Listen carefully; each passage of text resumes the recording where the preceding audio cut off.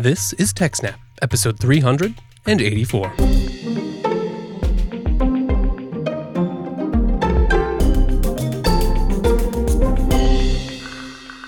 Hello, and welcome to TechSNAP, Jupiter Broadcasting's weekly systems, network, and administration podcast. This episode was recorded on September 20th, 2018. My name is Wes, and we are ever so lucky to be joined with the one, the only, Jon the Nice Guy. Hello, Jon. Hello there. It's a pleasure to be here. Yeah, it's great to have you.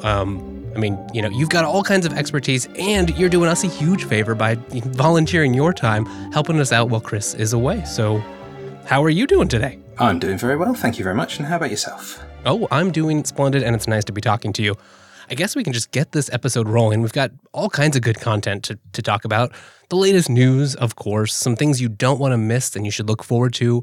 And we're going to talk about IPFS. But before we get to any of that, well, I've got some disappointing news if you have to interact with the U.S. government or any of the states.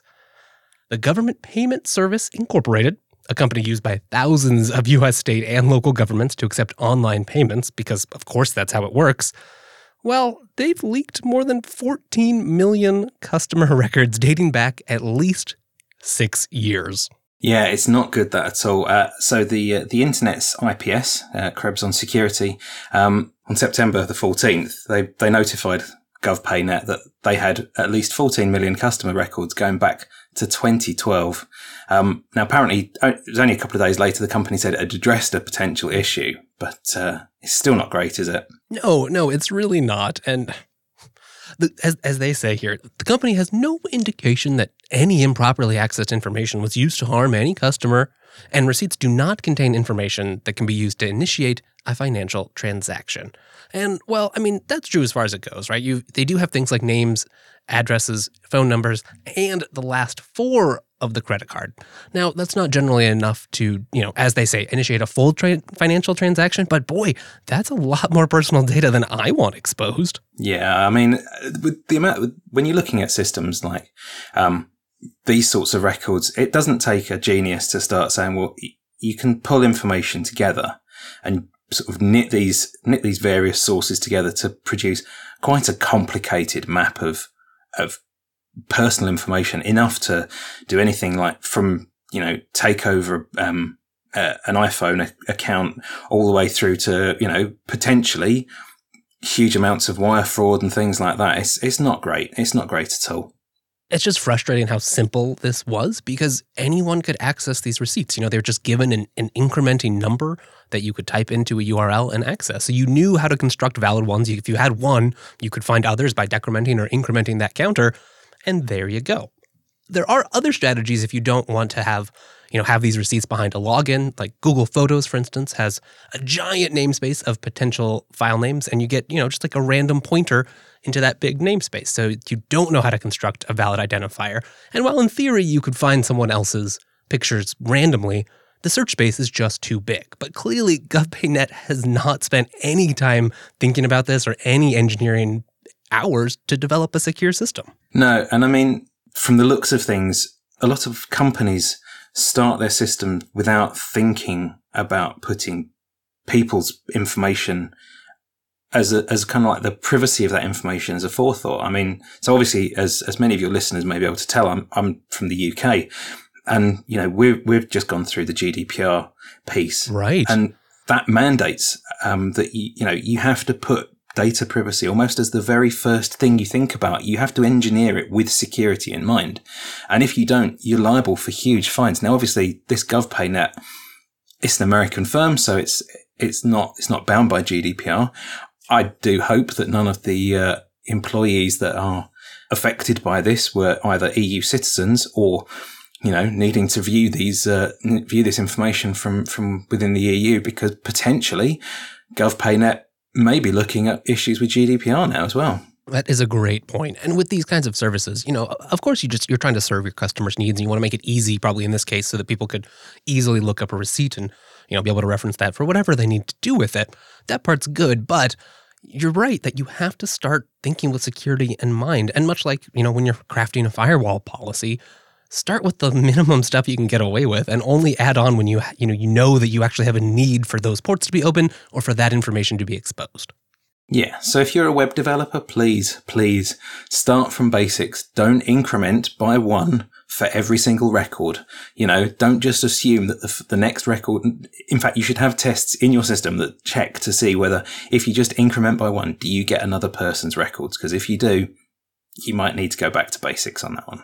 Well said. And it just shows that we can no longer assume that people won't be looking for these, right? We live in a dangerous internet where if you put something out there, some bot somewhere is going to scrape it, if not a more malicious actor. So you really, really have to think that way and be prepared with that mindset from the outset. Absolutely. Now, last week, we talked about Magecart. In particular, on the TechSNAP program, we were discussing their recent attack on British Airways and all the trouble that caused. Well, I don't usually fly with British Airways. You may, Jon. But one site I think might be a little more popular with our listeners here. Well, that's Newegg, and they, I'm afraid, are the latest victim. Yeah, and from the looks of things, this Magecart group are actually going after quite a few targets. So whilst this is quite a well-known name, I have seen on a few different security sources that there are some others that they've gone after. But from the looks of things, a lot of this stuff is quite a well-engineered set of attacks. They are standing up legitimate-looking domain names. They are injecting JavaScript and passing the traffic from the legitimate-looking websites towards another legitimate-looking website.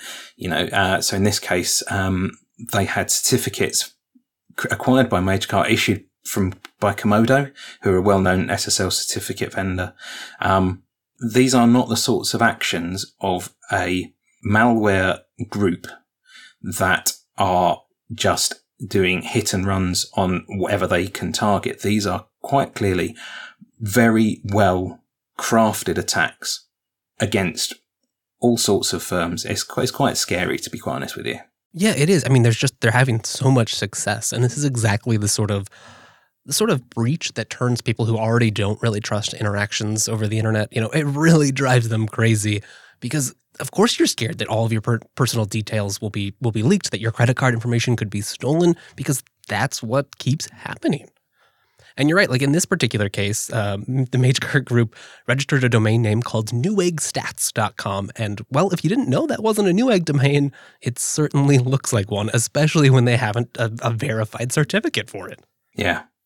So from the looks of things, the JavaScript is actually being loaded into the payment pages and is scraping the contents of things like the long credit card number and things like that. So they are actually getting, as I think you mentioned in the previous show, they're getting the full long number on the front, they're getting the expiry date, they're getting the CVV on the back. And these are things that if they were actually attacking the databases in the back end, they wouldn't be getting that information. So the benefit in quotes, the benefit to them is that, they're not having to go after protected databases because they wouldn't get the CVV number if they had that. You're exactly right. Yeah, you shouldn't be storing those things. So you shouldn't have those. And probably on the back end, ideally, maybe you've spent a little more time on your security posture. You have more checks and balances. You are making sure that you've scrubbed sensitive data where you don't need it. But on the front end side, those could be completely separate teams. They may not audit it. And I mean, this JavaScript here in this case was 15 lines. So if you're not carefully watching, your checksums or who has access to that repository, how it gets changed, maybe it's really easy to change it on the production servers and you just, you append to that one JavaScript file and suddenly everything your customer types into their payment page, well, that's theirs now. I do wonder if there are any, simple steps people might take. I don't know if you have thoughts on this, if you are running something that handles these sorts of transactions, how can you make this simpler, or how can you have better guarantees that this sort of attack couldn't take place on your site? So you're looking at it from two sides of things, aren't you? You're looking at it from the server side, and you're also looking at it from the browser side. From the browser side, I think even if you were running something like GhostScript or AdBlock Plus, you probably would have been affected by this anyway, because it's not a known malicious site. The fact that it was scraping data is not hugely controversial, I would say. If you were, say, for example, using, a JavaScript web analytics, having a piece of JavaScript that is looking at what text is being typed into a box, that's very similar to, the sorts of things that your analytics side of things do. So from a browser, I think generally you've got problems anyway. There's not much you can do. Right. Unless you're one of those people who runs no script or really limits sites, but you may not even be able to make a successful payment if you're so limited. Very much so. Very much so. From the other side of things, though, from a server side, obviously I don't know how their infrastructure is architected, but having a clear continuous integration process, having code reviews before code's started up. You don't know whether this is down to a malicious actor taking control of, say, for example, one engineer's machine, or taking control of part of the pipeline. So you really should try, if you can, to check things like, if you're using systems like GitHub or something like that, to have your code repository, make sure everything like two-factor authentication switched on, try and do PGP sign signatures for your code commits, make sure stuff's going through a CI/CD system, and if you are making a pull request against something that's not part of that library, so maybe potentially have a look at how your code flows go through your CI/CD systems, and make sure that perhaps if you're touching lots of different files at once, that perhaps it requires greater level of inspection. But again, I don't know what the systems look like, so I could be talking rubbish on that one, I'm afraid. Right. Unfortunately, especially with today's complex systems, there's a lot of places where this could slip in. And if you haven't done that hard work of establishing good chains of trust from trusted workstations with keys, as you're talking about, and then knowing, having ways to verify that, all right, if we can trust source control, how do we know that that's actually what's running on our production machines? If you don't do any of that, well, it makes it pretty easy for these sorts of attacks. Really, it all just goes to show that, you got to take security seriously. Hopefully, there can be firstly, I guess I should say here, if you are a Newegg customer, this attack went on for almost a full month. So if you bought anything in the last month, definitely go make sure you're checking your credit card statements. You should be doing that anyway, of course, but especially right now. The other thing, I hope that one upside of these horrible incidents will be that companies start taking this seriously, because this is not great PR. It's easy to have happen, and there's no other fix than to, really think about security holistically and make it part of your development process. Now, that's one way you might lose your information out on the World Wide Web. This next story hits a little closer to home. I don't know about you, Jon, but I think a lot of our listeners, well, their local NAS setup, that's something that matters, right? That's where you keep your data. That's where you might do local backups as one part of your backup system. And oftentimes you've set up, it's running other services. It's a gateway to your network in some cases, and it can be a huge vulnerability. Today's story, well, if you're using Western Digital's MyCloud devices, watch out. Remco Vermeulen is the security researcher that looked into this, found a privilege escalation bug in the MyCloud device, where actually the dashboard of the device didn't check the user credential properly before giving an attacker access to the tools that in theory would require higher level access. And with that access, you got a complete bypass of the admin password on the drive. You got full access to the user's data. This isn't the first one of these sorts of attacks, but it is the most recent one. Now, apparently it wasn't only this researcher that found the information. It was independently found by another security team who also released exploit code. Vermeulen also posted a proof of concept video on Twitter, which is an unusual way of doing it, I suppose. It does make his point pretty well that this is easy to exploit. Absolutely. So part of the reason I think why he released this proof of concept video was because he actually reported the bug over a year ago and the company stopped responding to him. One of the things that Project Zero has done is kind of make this 90-day turnaround on responding to things. So it's now classed as the industry accepted responsible disclosure guidelines, is 90 days, which is for a large company is potentially quite a short period of time to have to deal with it. Yes. I mean, I think many companies would like a little bit longer timeline, but the pressure's on now. Yeah. And if a good guy has found something, you can more or less assume that he's not looking at it because he's just gone and figured he'd fuzz some some checks against a credential screen. Most of the research into these sorts of things tends to be kind of because something else has prompted it. So if the good guys are looking at it because something's prompted them, you can absolutely guess that the bad guys are looking at exactly the same set of evidence that's prompted you in this direction. And more or less, you're gonna realize at that point that maybe it's worth looking at the same thing. And as I said, found independently by another security team. Who's to say there weren't some bad guys looking at the same thing at the same time? It really is troublesome, this kind of not necessarily low end even. I've seen these devices used at a lot of the smaller businesses, places that maybe don't have dedicated IT staff and want this functionality. And then where it especially becomes troublesome is, oh, well, I had to work from home today and they don't really know how to set up a secure VPN or anything like that. So they end up exposing these devices to the internet. And in this case, even if you did a good job and had set a really secure, strong passphrase, well, it just didn't matter because all you do is you set a cookie that basically says, hey, I'm admin and I'm logged in as admin. And there you are. You're admin. So Western Digital might be good at storage. You can have your own opinion about that. They certainly don't seem good at making a managed service like this. I would say that the current guidance is that there is no fix for this and that users have to literally just disconnect the drive altogether if they want to keep their data safe. So those firms that are using the MyCloud, I'd make sure you've got it unplugged by the end of this show. Yeah, absolutely. It's really just not worth risking your data. Go look and try to find some better things that you can place your trust in, or hire a real professional who can help you set up a network that you can have a little more trust in and hopefully explain just why some of these tactics are so easy to exploit.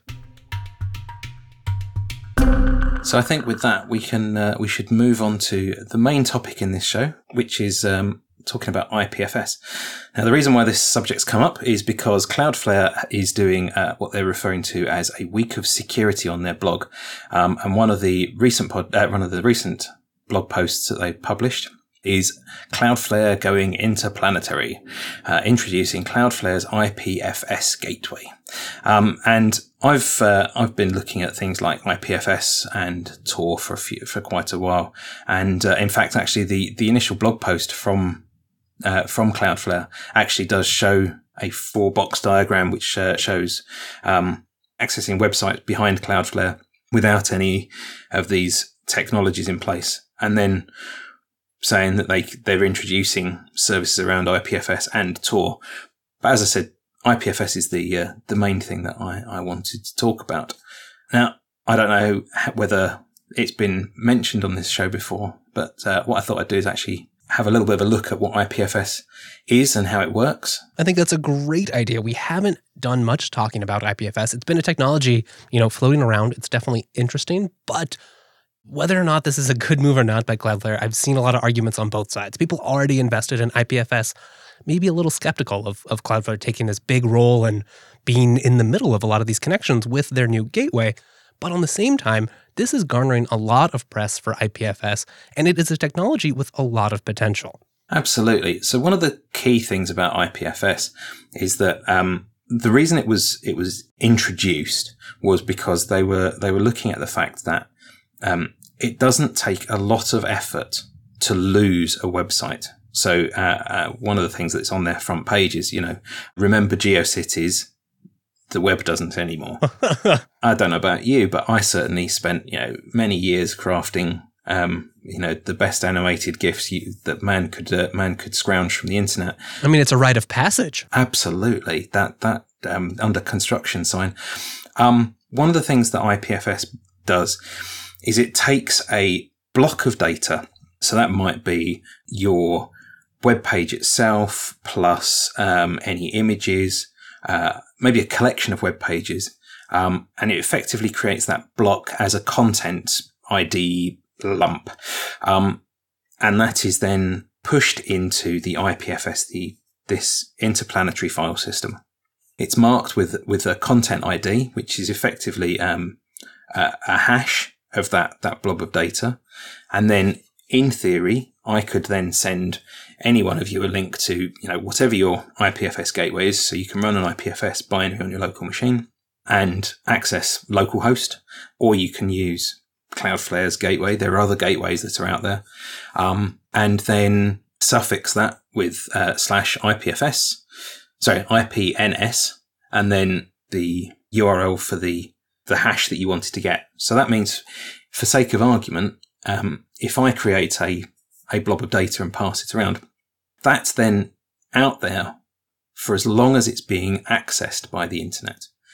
Effectively, it's cached on all the machines of the people that access it. And it's a little bit like BitTorrent. In fact, I'm sure that a lot of the inspiration from this came from BitTorrent, in that all the people that are accessing it are then acting as seeders for that information again. Right. So you can go, if you're running, especially if you're running a local version of this and you go to access it, it can go pull that down. But once you've pulled that data down from the network from some other node that's already hosting it, well, you're effectively hosting it too. Absolutely. And so obviously, because of the fact that's a hash of a specific blob of data, and realistically what you want is not so much, the equivalent of, document 1 dot version 1 dot old dot really old dot, oh no, it's current dot com or whatever. I would never use that naming scheme. Oh, come on. Would you not? No, never. But it's, rather than like addressing a specific version of a file, what you actually want to do is address, mywebsite.com. So what you can do with IPFS is use a thing called DNS link, which is where you inject a DNS text record pointing to a IPNS. So that's Interplanetary Naming System record. And that's a mutable link. So where effectively in the back end of the system, if you've got a hash, which is, say, for example, dead beef, and you then have this IPNS, this name reference, which is decaf bad.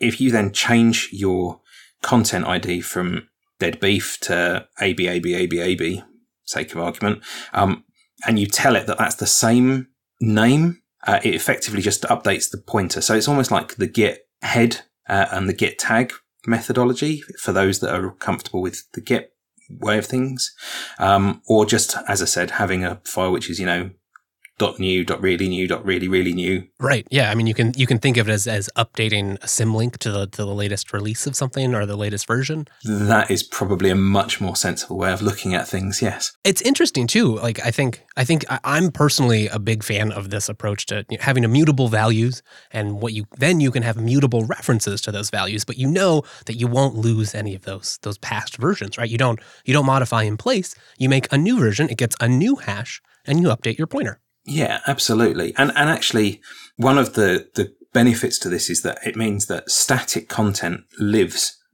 in theory, forever, particularly, high value content. So I know that when the WikiLeaks stuff was being released, for example, people were sharing that sort of content on IPFS, knowing that content would then stay for as long as it was being accessed. But obviously, stuff being accessed doesn't make it last forever. What you actually want is something to say, I'm going to keep a copy of this, and effectively be like a persistent seeder, again, using the BitTorrent terminology. So what you can actually do is you can either run lots of nodes yourself and pin that content on all those nodes, which means, so for example, if I've got my content on my home system and I have a server in the cloud, what I could do is access that content from the server in the cloud and then pin it. So then I have 2 points of resiliency. Well, for some organizations, 2 points of resiliency isn't enough. You want 10, 15, 1,000, 100,000, whatever. And what you could do at that point is then contract out to firms to pin that content for you. And in fact, it's actually called out in the IPFS documentation as being one way of making money as a service provider for IPFS. Right. Basically saying like, look, I have storage and bandwidth, and if you need files, I can add them. And then you don't have to worry as well, right? You don't have to worry that they're going to modify it or have insider access man in the middle of you because, well, it's all identified by the hash. Absolutely. That's exactly why it's a brilliant system to be looking at.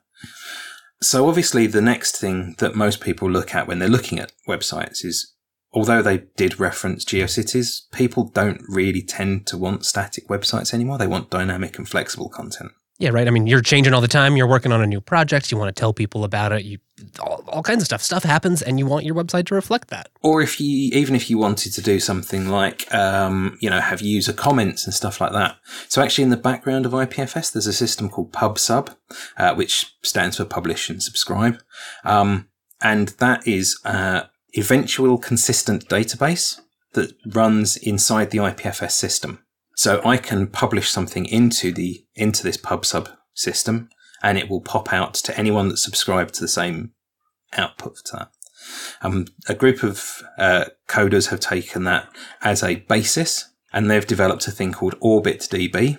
And in fact, there's an excellent example of using OrbitDB on the GitHub page for the OrbitDB project, where they basically say, run two browsers side by side, go to this web page, and you can see it establishing the connection over IPFS, and then having like blog post comments, hello from, with lots and lots of different people posting into that.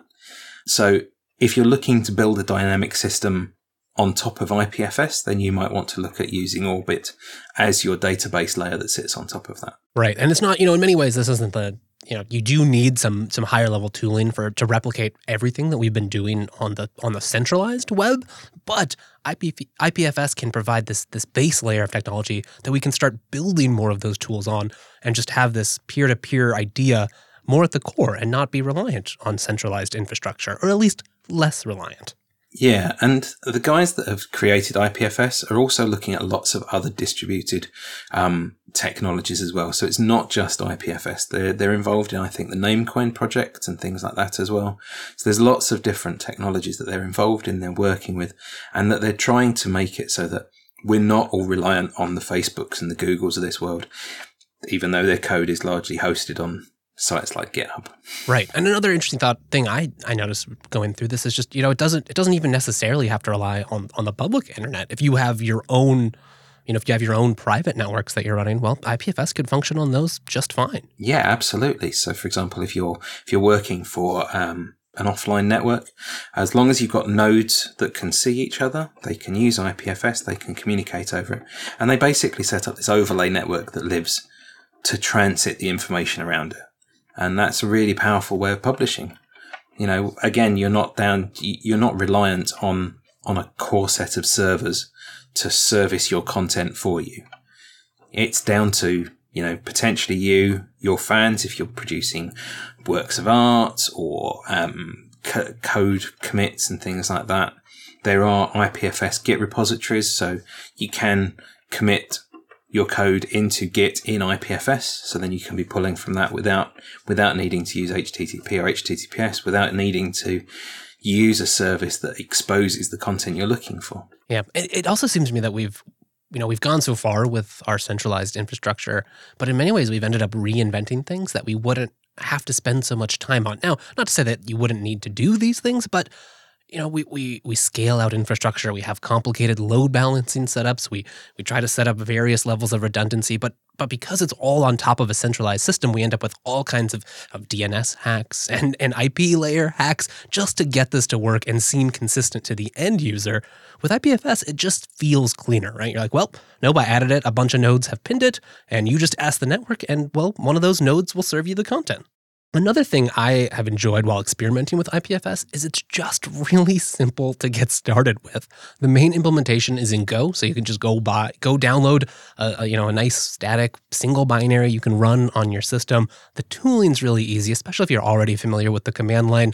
You can do stuff like IPFS cat, and then you paste the hash that you're interested in, and it pulls it from the network, prints it to your standard out. So all these tools already work. It fits very nicely into a Unix-based workflow.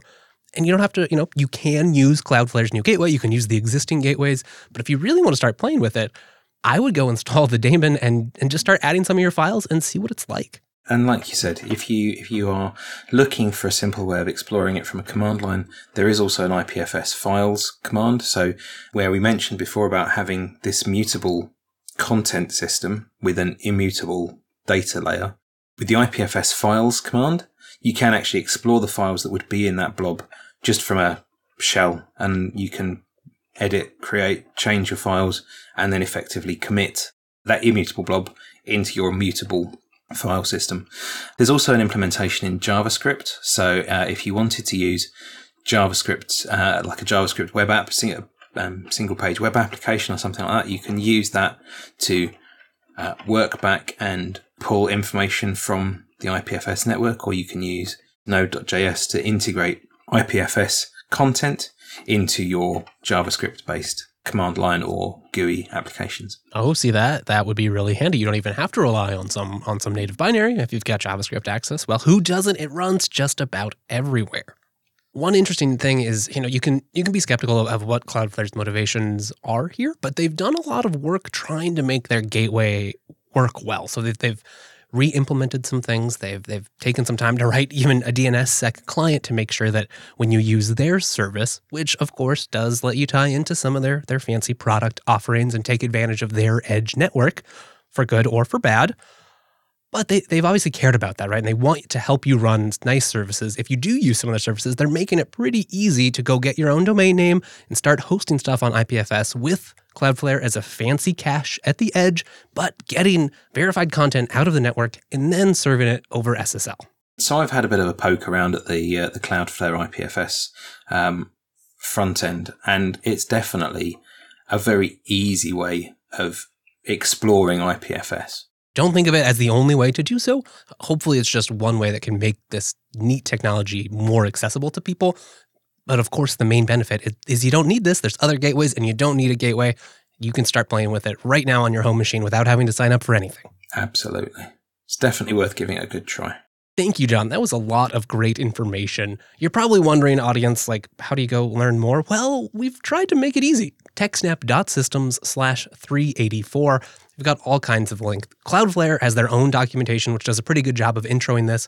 Of course, there's IPFS.io, which has their own guides, plus some stuff like how do you go about running a blog? Well, we've got examples of that and links to other projects that you might want to use either with IPFS or examples of cool products based on IPFS.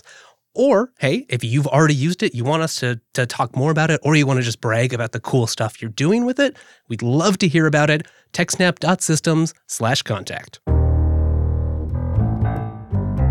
As much as I would love to talk about IPFS all day, we do have a time limit on this show, so it's time for our final thoughts. First up, just a little security notice for all of you Docker users out there. There's been a bit of an issue with Alpine. Now, Alpine is the teeny tiny lightweight Linux distro that is very popular for Docker containers. It has a small userland, doesn't take up a lot of space. People love that. Unfortunately, well, they've had a bit of a problem with their package manager, which meant that all Alpine-derived Docker images are suspect. So like you said, Alpine Linux is a very tiny distribution. Most of the time you're looking at 5 or 6 meg for it. They've got a packaging system called APK that sits on top of that. This APK application, you can actually make it exit with a 0 exit code by writing to proc and then the process ID /memory, which means that you can install packages during the installation. You can inject other commands into it and it will still exit as though it's built properly. So what this means is that as an attacker could intercept a package request. So say, for example, you wanted to install Node. I really do want to install Node. Exactly. You want to install Node to run your JavaScript hotness. You've downloaded the APK package using the APK tool that's built into Alpine. It downloads this tar gzip file. So it unpacks the archive and then runs the suspicious code.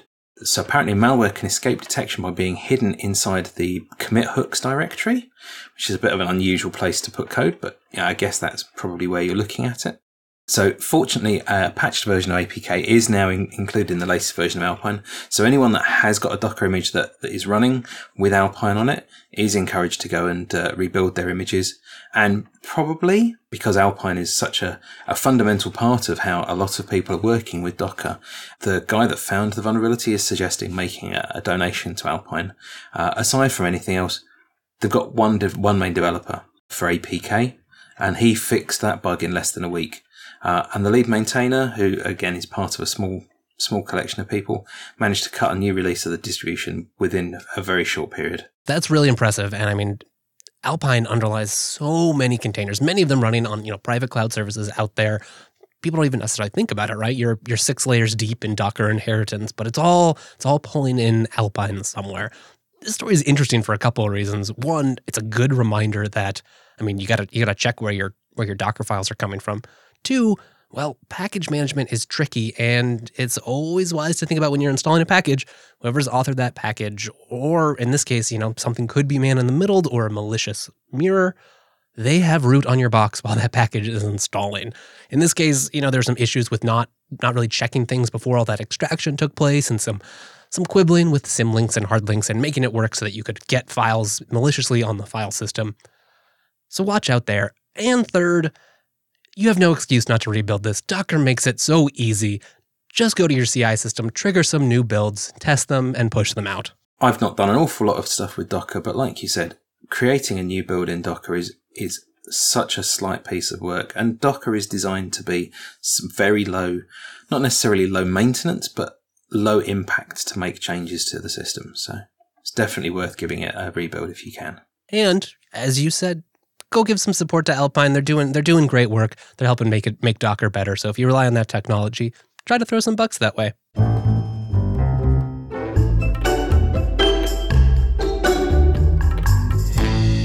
That's going to be about it for TechSNAP 384. Thank you so much for joining, Jon. This has been so much fun. In particular, I'd like to point people to your excellent podcast, the Admin Podcast, adminpodcast.co.uk. So where else can they find you? I am pretty much on all of the centralized social networks as Jon the Nice Guy. So please feel free to look for me there, or I have a blog at jon.sprig.gs. That's sprig.gs. And that's Jon with no H. That is Jon with no H, although I will answer to emails that say Jon in my name. You are just so gracious. So thank you again for joining us. If you want to get all the details about this episode, that's techsnap.systems/384. You can find the whole network over at jupiterbroadcasting.com or on Twitter at JupiterSignal. I'm at Wes Payne, and thank you so much for joining us for this week's episode of TechSNAP. We'll see you next week.